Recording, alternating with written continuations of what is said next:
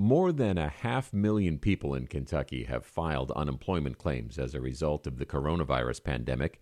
That number includes lots of workers who weren't previously eligible, including self-employed artists. WFPL's Stephanie Wolf spoke with some of them. It was like a domino effect back in mid-March. Louisville playwright and co-artistic director of Theater 502, Steve Moulds, watched all of his gigs go away, starting with the postponement of his own theater company show.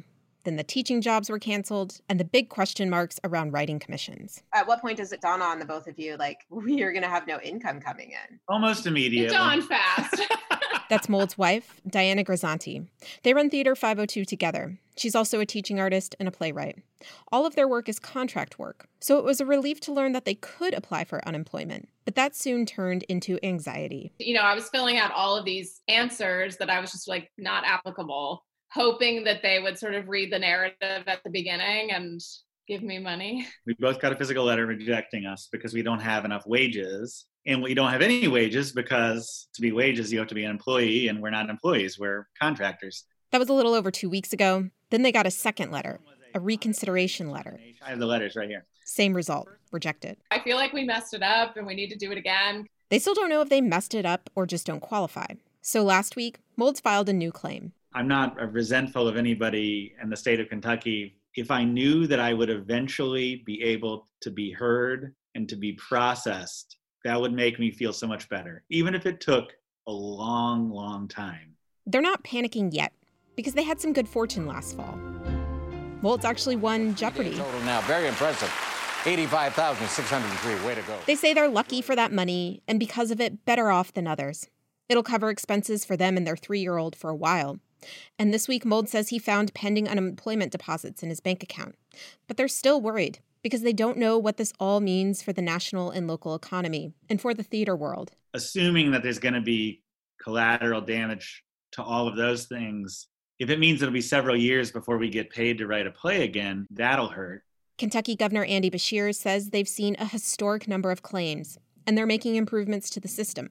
Here he is during one of his recent daily briefings. To those who have filed for unemployment and we haven't gotten to you yet, this is our responsibility, and I'm sorry that it's taking so long. Dustin Pugel is glad the state expanded unemployment to contractors, gig economy workers, and self-employed during the pandemic. He's the senior policy analyst with the think tank Kentucky Center for Economic Policy. Hopefully, we're also beginning to understand that they are an integral part of the economy and we can't leave them behind when the economy tanks, and really hope that we take it more seriously in the future and find ways to incorporate them more. It's estimated that Louisville's arts and culture sector puts about $462.5 million back into the economy every year and provides more than 17,000 jobs.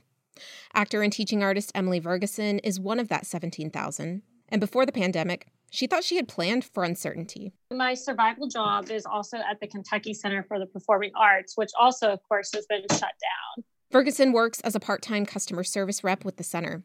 She went from 3 jobs to no jobs and applied for unemployment on March 16th. I got up at the crack of dawn because I heard that people were having a hard time even getting the website to load. She says on her application, she simply put that she lost work because of the pandemic. I spent weeks trying to call, trying to log on and find out more information. I just kept posting on my Facebook page, does anyone know anyone that works in unemployment and can answer some questions for me? Recently, she learned she did get approved, only for her W-2 work at the Kentucky Center. Ferguson says she'll get by okay on those funds. She just hopes she can return to the theater someday, that we all can return to theaters, museums, and concert halls. Not just because the arts contribute to the economy, but because they enrich our lives as well. I'm Stephanie Wolf, WFPL News.